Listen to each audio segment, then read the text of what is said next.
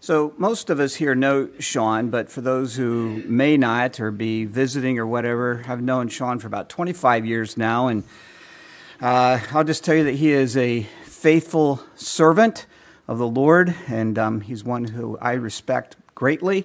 He loves his family. He certainly loves his church. He's very pastoral, very involved in the lives of the people there.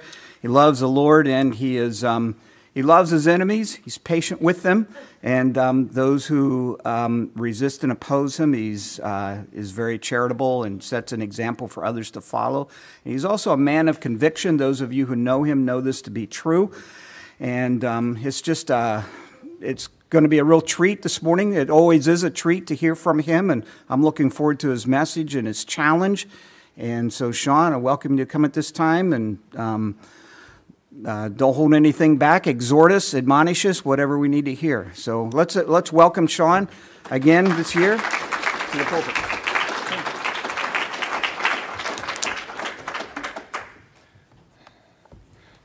Well, that is very humbling, and my prayer will be that I can be half the person Wendell just described me as.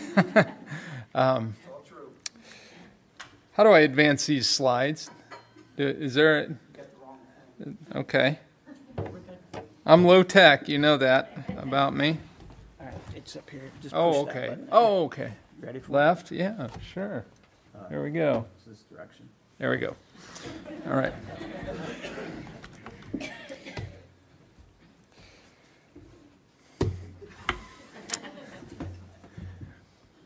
Why are you here? I just wanted to, that's just for your entertainment. That's not the message this morning. Now, it is great to be back. It's always wonderful. It's amazing to me how some things just never change. It's like I know if I come back in 30 years, Dave Pildich is going to be right over there tickling the ivories. And Dave is timeless. He doesn't change. And it's been 15 years. Time flies. It really does. But it's so great to see all of you and Doug and Barb, you guys. Boy, it's just good to be back. I love you guys. I love this church. I look forward to this every year. Well, news from Aletheia.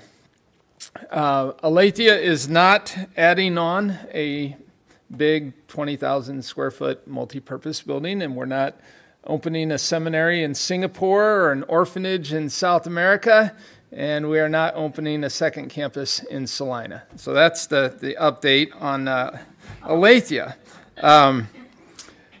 We did just baptize a young man named Joe, and Joe came to Christ and through someone in our church, and we just got a report from another young man named Nathan. Nathan's had health problems in his family, just got married, had a little baby premature, and remarked that God is at work in him through this, and he's seeing God's faithfulness, and he's being drawn closer to the Lord, closer to his church family. Those are the kinds of reports I could give you at Aletheia. I'll take those. Not that those other things are bad. But we're just kind of plugging along over there in Ohio, trying to be faithful to God together, trying to walk together in love and be a witness to our community, trying to help each other be obedient disciples of Jesus. So that's what we're up to. As for our family, Kay and I just celebrated 24 years of marriage together this summer, and I can say this, our love for each other is deeper and stronger, and we're pursuing Christ together, and marriage is wonderful. It just keeps getting better. I'm thankful to God for that. The kids are doing well. So we have our first grandchild coming in March. And so, maybe some of you didn't even know that our oldest daughter, Faith, got married about a little more than a year ago. And so we're going to be grandparents. Well, we are grandparents, but we'll get to meet the grandbaby. That'll be exciting. We are excited. Pray for Faith and Jonathan, if you will, and their little baby. Molly just graduated in May, And she is now doing a gap year with Created Equal down in Columbus, working alongside Seth and Ian and Titus, our oldest, who seems to have found his niche, her older brother Titus. And then Ethan Ethan just started a company. He finished an apprenticeship and he started an excavating business. Abe is in his junior year of college, if you can believe that. He's studying to be a veterinarian, following in Grandpa's footsteps. Isaiah is a freshman in high school. He's looking forward to being a light for Jesus on his wrestling team this year. And then Tabitha is in 6th grade, and Tabitha has started a zoo of cats at our house. Can you believe that? We now have a cat farm. Did you ever think you'd hear that from me? We're doing well by God's grace. I was touched by the songs, the music we sang this morning, the truth of the lyrics, but just the song "This Is My Father's World" really touched me, because I know that probably like me, you're looking at the world and thinking, this is chaos.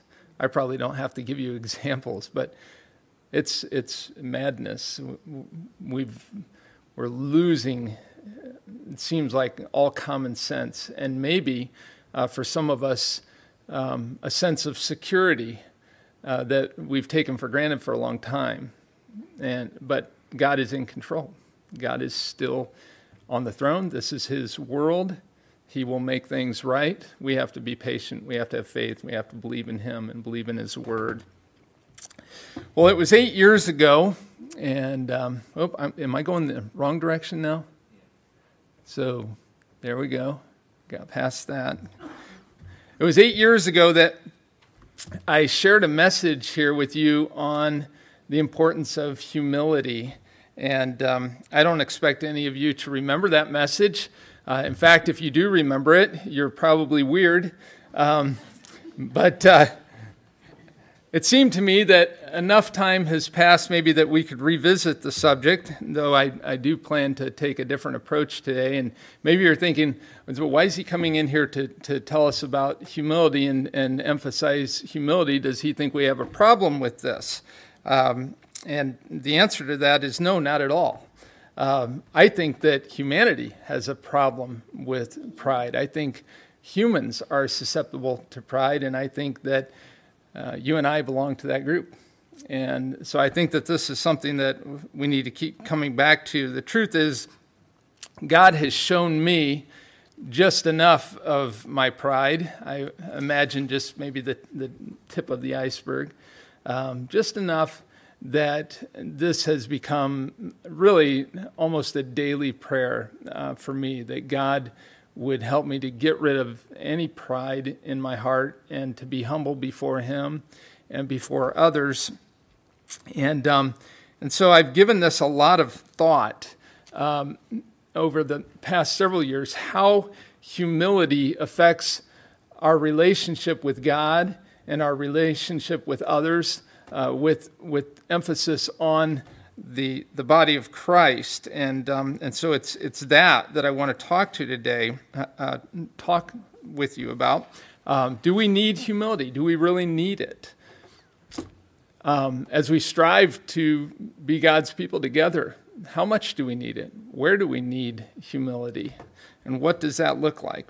And so that's where I want to go. And I appreciate Joe praying earlier, but I'm going to pray again. I'm going to ask you to join me. Father, thank you for the opportunity to be here with dear brothers and sisters. Thank you so much for the unity that we have in your Son. We thank you, God, that you have not left us on our own. We thank you that you have spoken to us through your word. We pray that we would be ready to receive it. I pray that I would be ready to receive it, Lord, that we would never be mere hearers of the word, but doers, that we would rely on you, and that your Spirit would change us as we have faith in you. And so help us even now, Lord, and do the work in us that you desire. Amen. A coworker makes you look bad in front of the boss. You want to say something to him. You want to talk to him about it. But you know that you would just be wasting your breath. You know that he would be defensive. And so you keep it to yourself. There's a friendship that you've maintained for decades, but you're not sure why. Your friend always has to have her way, never admits to being wrong, has never apologized for anything. Your neighbor likes to talk, but he's not very keen on listening. He has all the answers. He won't even hear another point of view, much less give it serious consideration. Besides, you can't even get a full sentence in without him interrupting. We've all been there, right? With notable exceptions, it seems that pride is the way of the world. This is predictable. It's even understandable, I would say. We can't expect people who don't believe in Jesus to look to this supreme example of humility and decide that they want to imitate that humility, right? We can't expect people who don't believe the Word of God to take seriously the multiple commands that we find in the Word to be humble, to humble ourselves before God. I mean, if you think about it, the world often even rejects the very concept of objective truth. And so is humility better than pride? Maybe preferred, but not objectively better. Pride is the way of the world. We've witnessed that, right? What about us? God's people are called out of the world, right? The very word that we translate church in the New Testament, ekklesia, means called out ones. So we are called out of certain things, called out of unbelief, called out of pride, called to Christ, but called out of the world, right? And this called out life of humble, loving togetherness, I believe, is intended by God to display to the world what relationships look like in the restored newness of God's community. It's supposed to be a witness. In fact, you could look at several things Jesus said that seem to indicate that. We could go to John 13. We could go to John 17, Jesus' high priestly prayer. Tragically, however, relationships in the ekklesia of God often resemble relationships in the world, right? The world from which we are called out. We find in ourselves residual pride, selfishness, apathy. And though we're called to be a new community of love and humility, we can be stubborn and slow to embrace the fullness of our new life together, speaking from experience. It was about 13 years ago that our little church in Ohio set out with a goal to conform to the biblical description of a New Testament church. And 13 years ago, and we have a long way to go. I have a long way to go. But shortly into that journey, we discovered that this whole endeavor would be futile, indeed impossible, if we are not obeying the command to clothe ourselves with humility toward one another. Humility is an indispensable quality of a New Testament community, and the reason is simple. Not only do we have direct and multiple explicit commands in the Scriptures, such as do not be proud, Romans 12, be completely humble and gentle, Ephesians 4, in humility, value others above yourself, Philippians 2. Titus 3, show humility toward all men. James 4, humble yourselves before the Lord. Many, many more. Not only do we have all of these direct and very explicit commands to be humble, but we find that most of the other commands that God gives us for living together in community, relating to one another in love, if we're not striving to be a people that is humble together, we find that those are impossible. consider the following life together, you could say, life together commands. And I want you to try to imagine people who are full of pride obeying some of these commands. Honor one another above yourselves. How do you do that?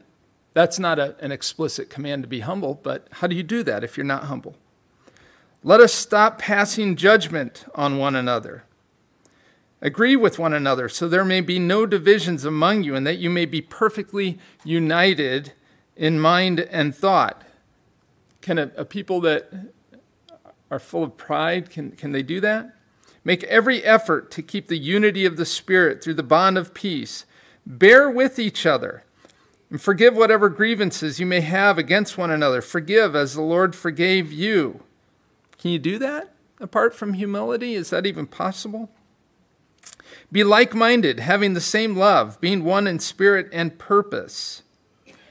Teach and admonish one another with all wisdom. How far will that get if we're full of pride? What happens when you admonish a person who is proud? Confess your sins to each other. Accept one another, just as Christ accepted you. Let us consider how we may spur one another on toward love and good deeds. On and on we could go. I could give you 30 more. That commands that aren't commands like direct, explicit commands to be humble, but commands that if we're not humble, we can't keep them. In light of our conviction that humility is absolutely essential to the mandate that Christ has given us to live as a new people together, I want to say something that may surprise you. Have you ever seen signs that say something like, First Baptist Church, everyone welcome? Sometimes there's a colorful, rainbow flag there, but sometimes not. Sometimes just everybody welcome. First of all, that's a lie, right? Not everyone is welcome, let's be honest. And you could test it. You could walk in there on a Sunday morning and test that in lots of entertaining ways. If you need ideas, come to me.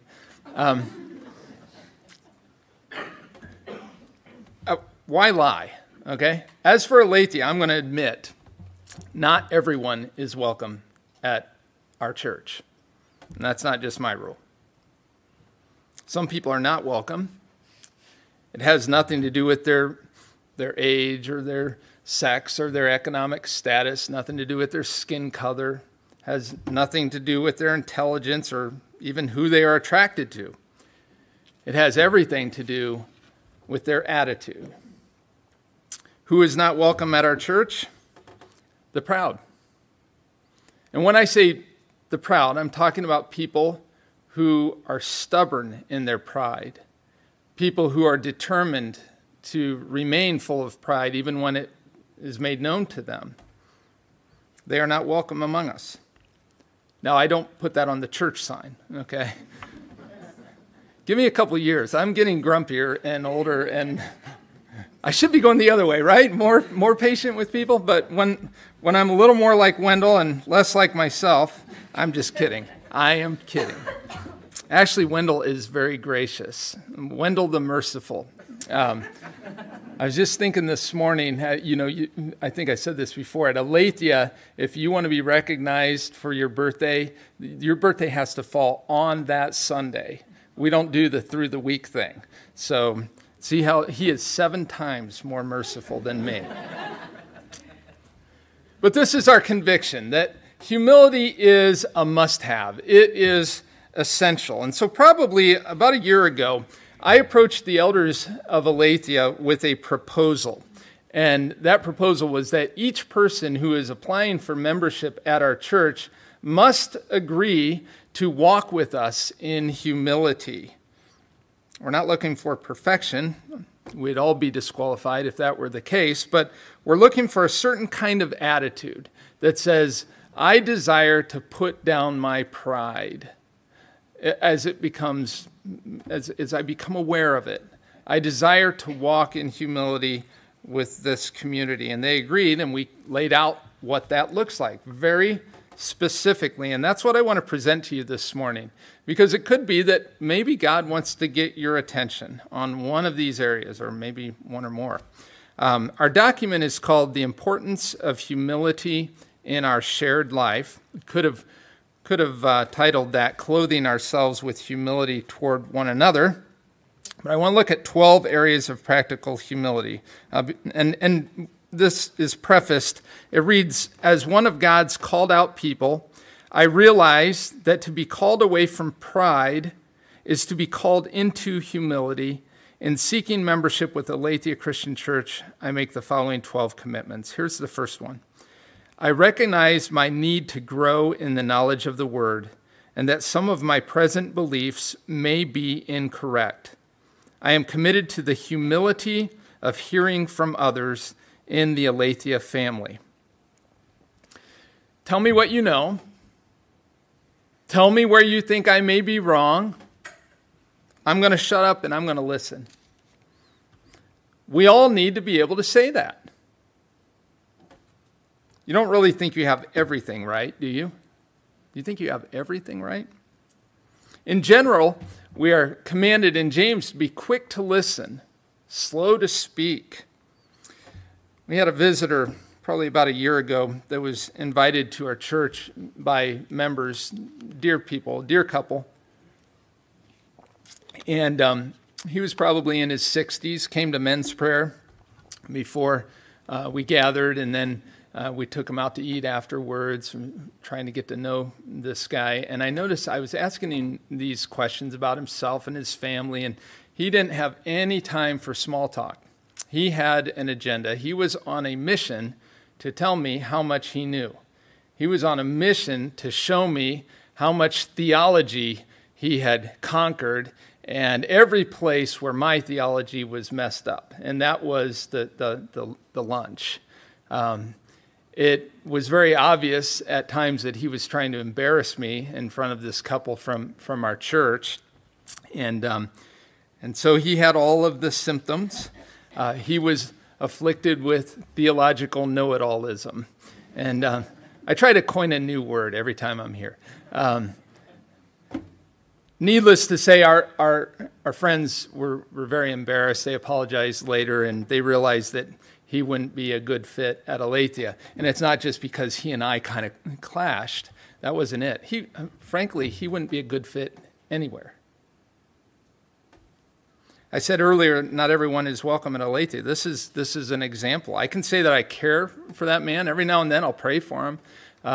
But I care for that man. But I don't want him in our church. Maybe later.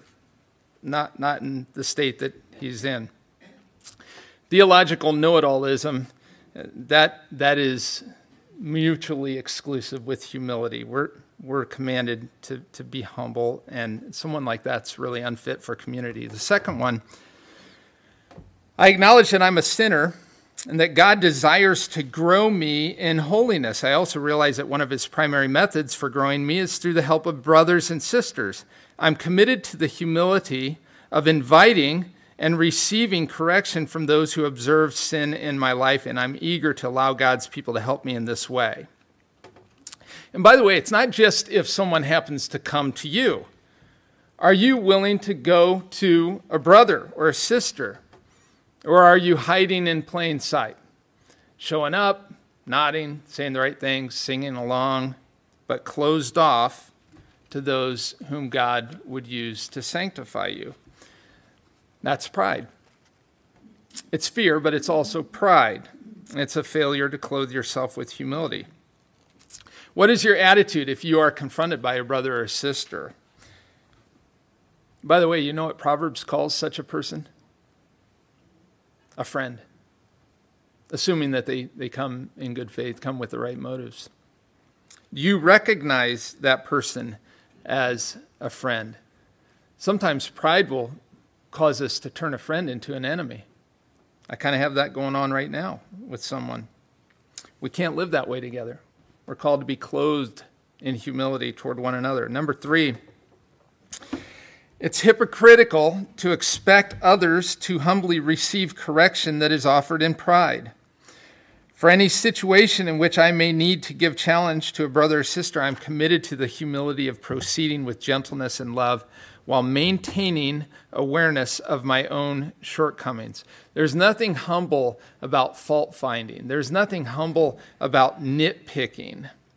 And I think it's a caution if we ever find that we enjoy, helping other people see their sin, if that kind of scratches an itch, so to speak, if I'm getting something from it, I think that's a caution. Galatians 6 says, brothers, if someone is caught in a sin, you who are spiritual should restore him gently, but watch yourself, or you also may be tempted. Now, I'm not real sure. That may be a warning against falling into the very same sin that you're addressing or confronting.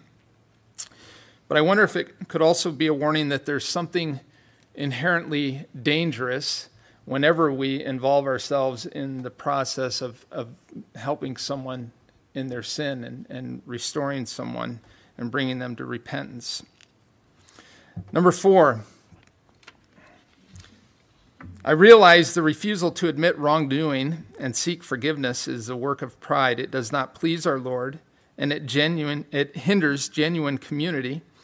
I am committed to the humility of ongoing acknowledgement of my own sin. I've found that even unbelievers, when I've shared the gospel with people, it's almost always the case that they will admit that there's something wrong with them, okay? They may not use the word sin, but even unbelievers tend to admit that they're not perfect. The problem so often isn't that we won't admit our general condition of sinfulness, right? The problem is that we are reluctant in the particulars. Weird, isn't it? Yeah, I know I'm not perfect. I know I'm a sinner, just like everybody else. What do you mean I was impatient with you? I was not impatient. What do you mean? I lost my temper. You lost your temper, right? It's the particulars. It's the specifics that we get testy about. We're all ready to admit that we're sinners. I think we need to be humble in the specifics. Are specific acts of wrongdoing that result from that general condition. Do you have trouble saying, I sinned against you? It was wrong. I sinned in this specific way. I'm asking you to forgive me. You have trouble with that? We need to be a community of confessors in that regard. I think that's what it means to clothe ourselves in humility.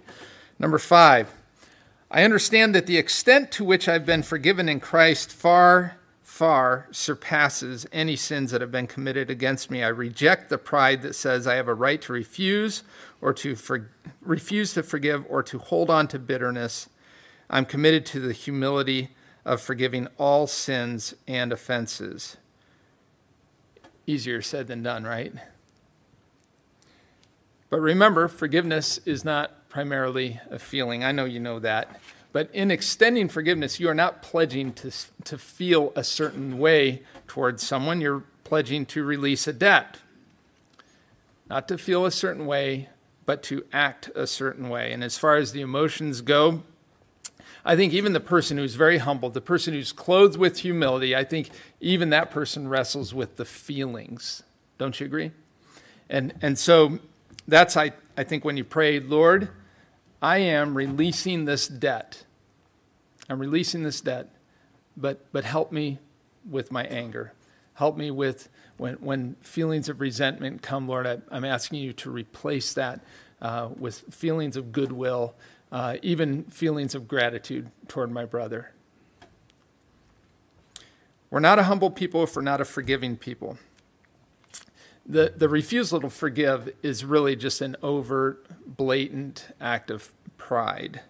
And in some ways, I think it's even worse for a believer than for an unbeliever. I'll explain what I mean by that.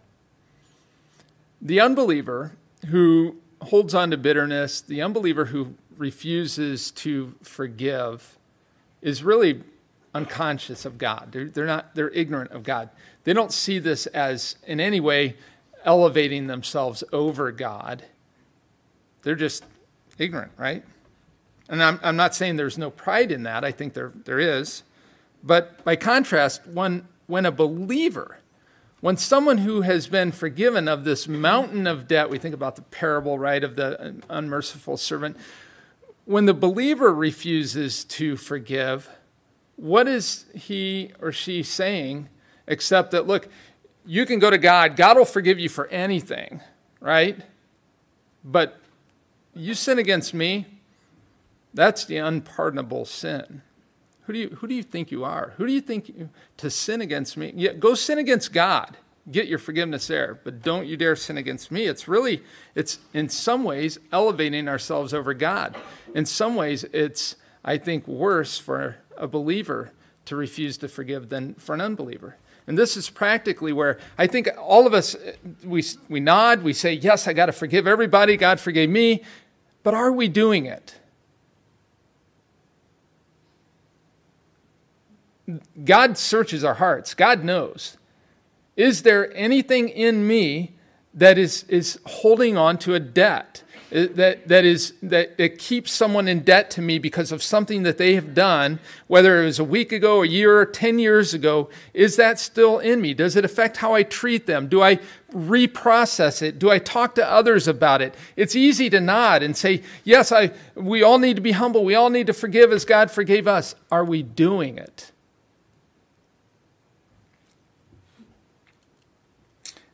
Clothing ourselves with humility means that there is no room for unforgiveness among the forgiven.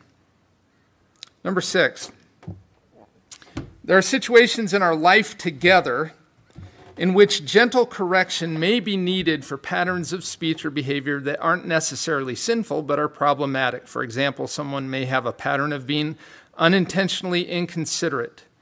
I am committed to the humility of hearing from a brother or sister if he or she perceives a need to address me on this level.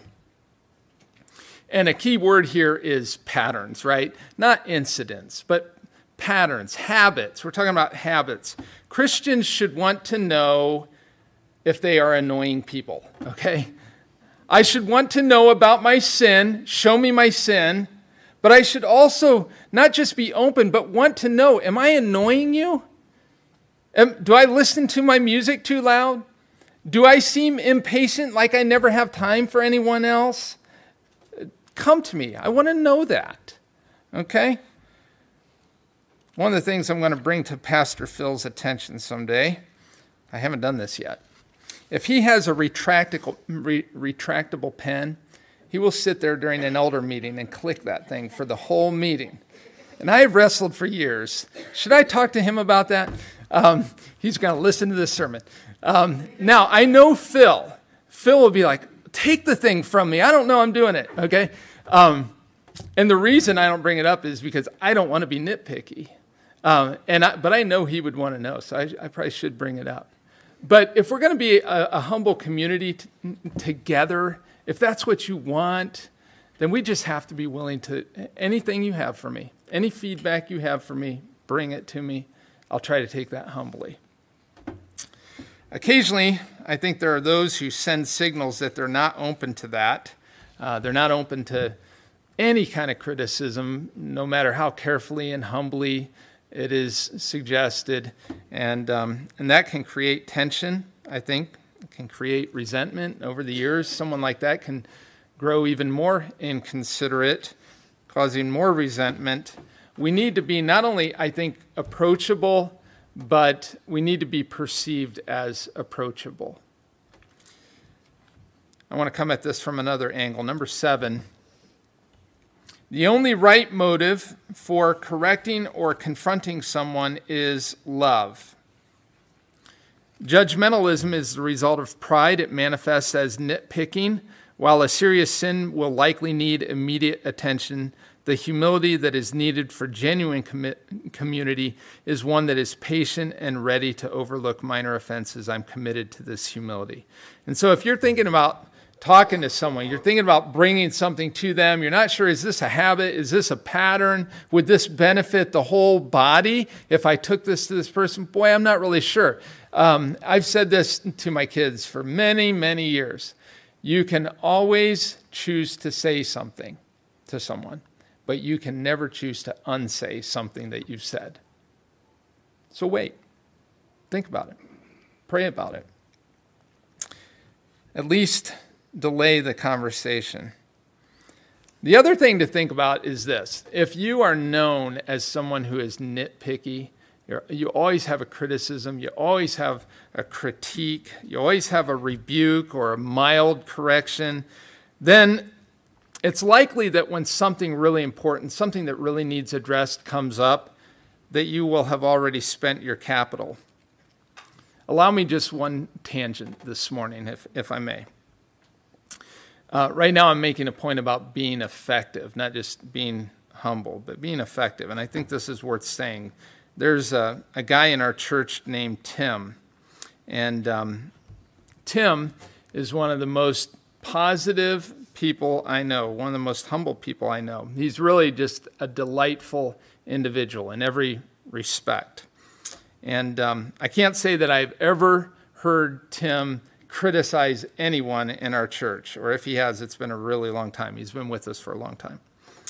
Now, if Tim did come to me and said, listen, Sean, could we step aside? I want to talk to you about something. And he said, Sean, I've got a concern. I've seen something in your life that troubles me.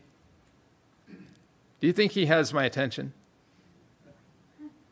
Yeah, more so than the person who's always got a gripe. Save it. Build it up. So it's not only prideful to be a nitpicker, but we also see that you've got this principle of diminishing returns at play.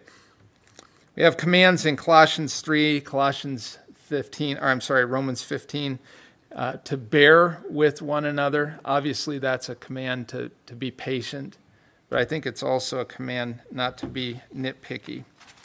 A commitment to humility makes that possible. Number 8.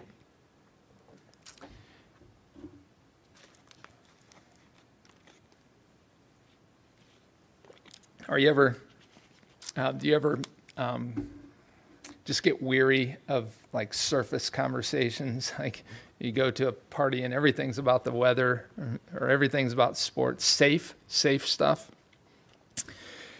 It's a shame when Christians must tiptoe around each other, keeping our conversations as non-threatening as possible and constantly staying on the surface for fear of offending one another. So that we can grow into a community of real depth, I am committed to the humility of not being easily offended. And what do I do when I do feel offended? Maybe I ask why. Why do I feel offended? Is it because I think that someone has said something about me that's not true? Well, here's a good place to apply the golden rule, right? Have I ever said anything about someone who's not, something that's not true about someone? What do I want from them if I am guilty of that? Don't I want to be forgiven? Do I want them to overreact? Hopefully I won't get offended and stay offended. Or maybe I'm offended because they said something that's true. Or am I offended because I assume that other person is being malicious in their remarks? That's why we have number 9. Pride is quick to assume evil motives in others. When I lack the facts needed to make an informed judgment, I'm committed to the humility of assuming the best in my brother or sister. Years ago, we were having a small group Bible study in our church, and when it was over, our family left. And as soon as I got in my car, I started thinking about a comment that I had made that night in front of the group. And because of one man's particular circumstances, I got to thinking, boy, he could take that the wrong way. That could be something that would be really offensive to him. And the more I thought about it, I thought, not only could he take that the wrong way, how could he not take that the wrong way? That just seemed to speak right to his situation so directly. He's probably thinking that was like some kind of a dig at him, which I never do. I never do that. But it just bugged me. And, I had the whole family in the car, and it was torturing me that I couldn't call him right then. If you know my personality, it's like, I just got to fix stuff right now, And so that the 10-minute drive home seemed like an hour. And when I got home, I immediately, isolated myself, and I called him up and I said, hey, I said something tonight that I'm sure you probably thought that I meant that toward you, or that, I was directing that toward you. And he said, Sean, he said, I want you to know, that didn't even cross my mind.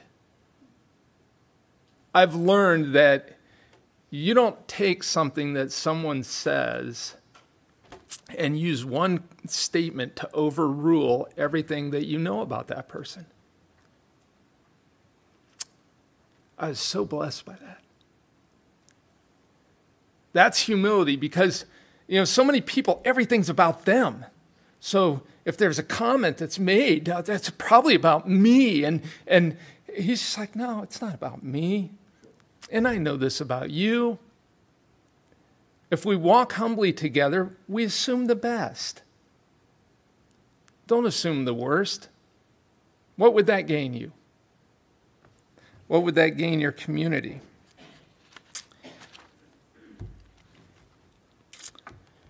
Number 10. True humility does not attempt to showcase one's gifts, nor does it seek recognition for acts of service. The humble person is content not to be noticed and doesn't resort to self-pity when forgotten or overlooked. I'm committed to deflecting attention away from myself and on to Christ and others, sharing credit whenever possible. Do we crave recognition from men? Have we forgotten the Sermon on the Mount? All the lessons that Jesus gave us? To quote our Lord, so you also, when you have done everything you were told to do, should say, we are unworthy servants, we have only done our duty. We see this in Paul, right? He said, I planted the seed, Apollos watered it, but God made it grow.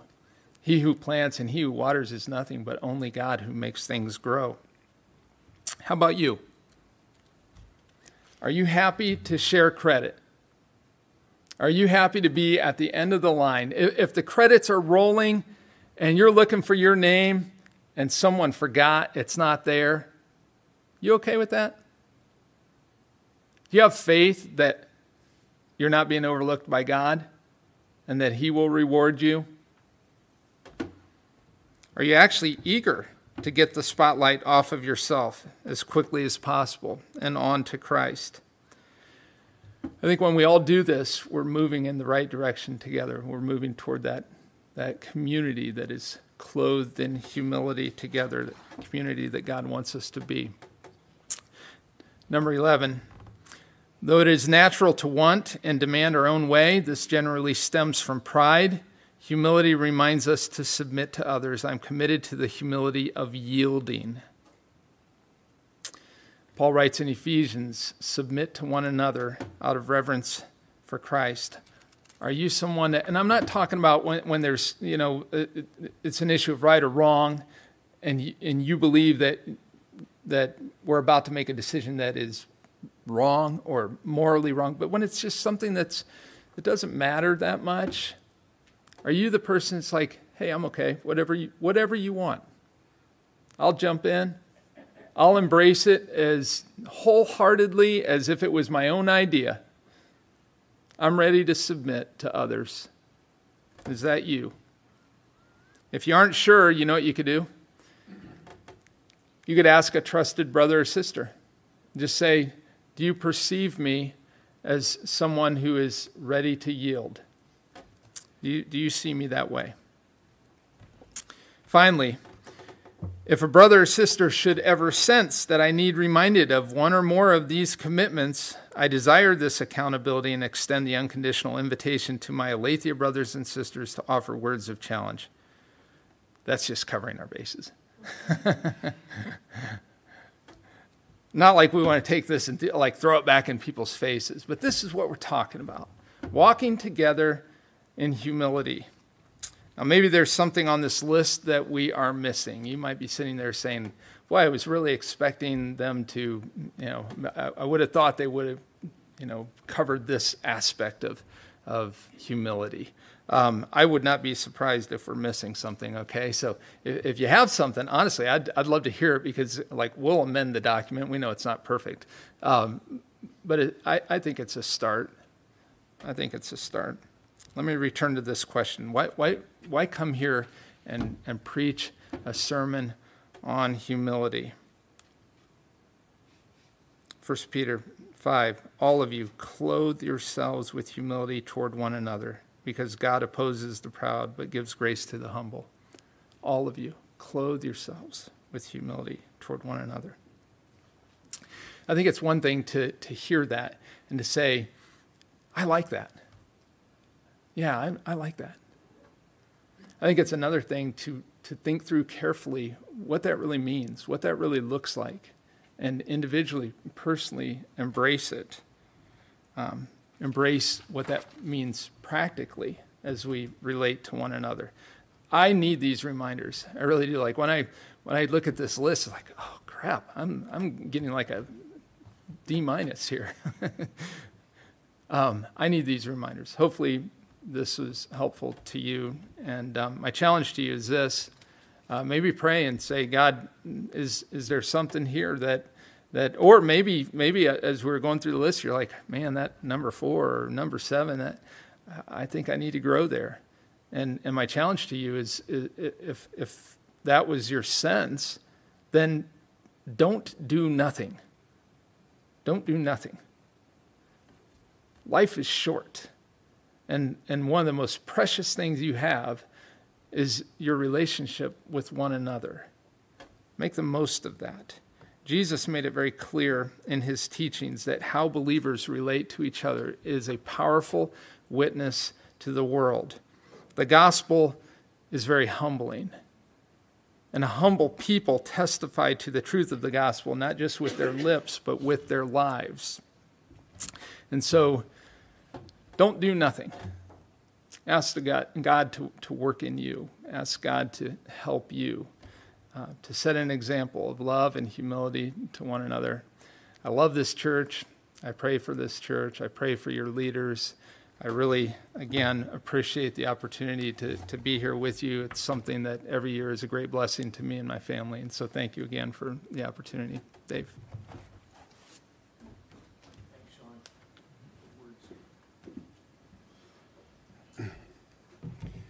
Yes, thank you, Sean. Those are good words. There's always something about this topic that is a little ironic that, everybody who becomes a Christian at some point has humbled themselves and understands the basic idea of humility, that we're sinful and that we need to be saved. I think, as Sean hit on many times, the difficulty becomes submitting ourselves and humbling ourselves with other fallen people. It's one thing to ask God for forgiveness, but most of the time in the Scripture, we are commanded to ask for forgiveness, but most of the time it is confessing our sins one to another, because I assume the understanding is there that he knows that is difficult for us to do. Confessing sins to other human beings calls for a certain amount of vulnerability, which is just one aspect of humility that is terribly uncomfortable, some for more of us than others, but and a sermon like this, where we're issued a challenge, is if you're the whole time resonating with all that and agreeing and amen, you're probably not the main one that needs to hear this. We all need to hear it. We all need a tune-up. We need to be redirected in our thoughts and corrected. But if that was irritating to you, you really need to listen to it again. If I have specific people in mind too, actually, but I know I need to hear that all the time. If it's like, yeah, I don't know. If it, again, didn't resonate with you, you found it irritating or whatever the case may be, it is hard to overstate the importance of that, and it is hard to communicate humility to somebody who isn't quite circumspect to understand it. And I love so many good points there, but one I touch on quick is it motivates me to be more humble and circumspect so that I can point out my own flaws before somebody points them out to me, because that's twice as bad. And I want to avoid that as much as I can. So selfishly, be humble, if that makes any sense. Kind of, I mean. So I was thinking of a passage in Philippians 2 that would be a good closing. So if you'd like to stand, then you'll be dismissed, but not too quickly. From Philippians 2, verse 1, "Therefore, if you have any encouragement from being united with Christ, if any comfort from his love, if any common sharing in the Spirit, if any tenderness and compassion, then make my joy complete," Paul says, "by being like-minded, having the same love, being one in spirit and in mind, do nothing out of selfish ambition or vain conceit. Rather, in humility, value others above yourselves." So let's do that. You're dismissed to serve each other.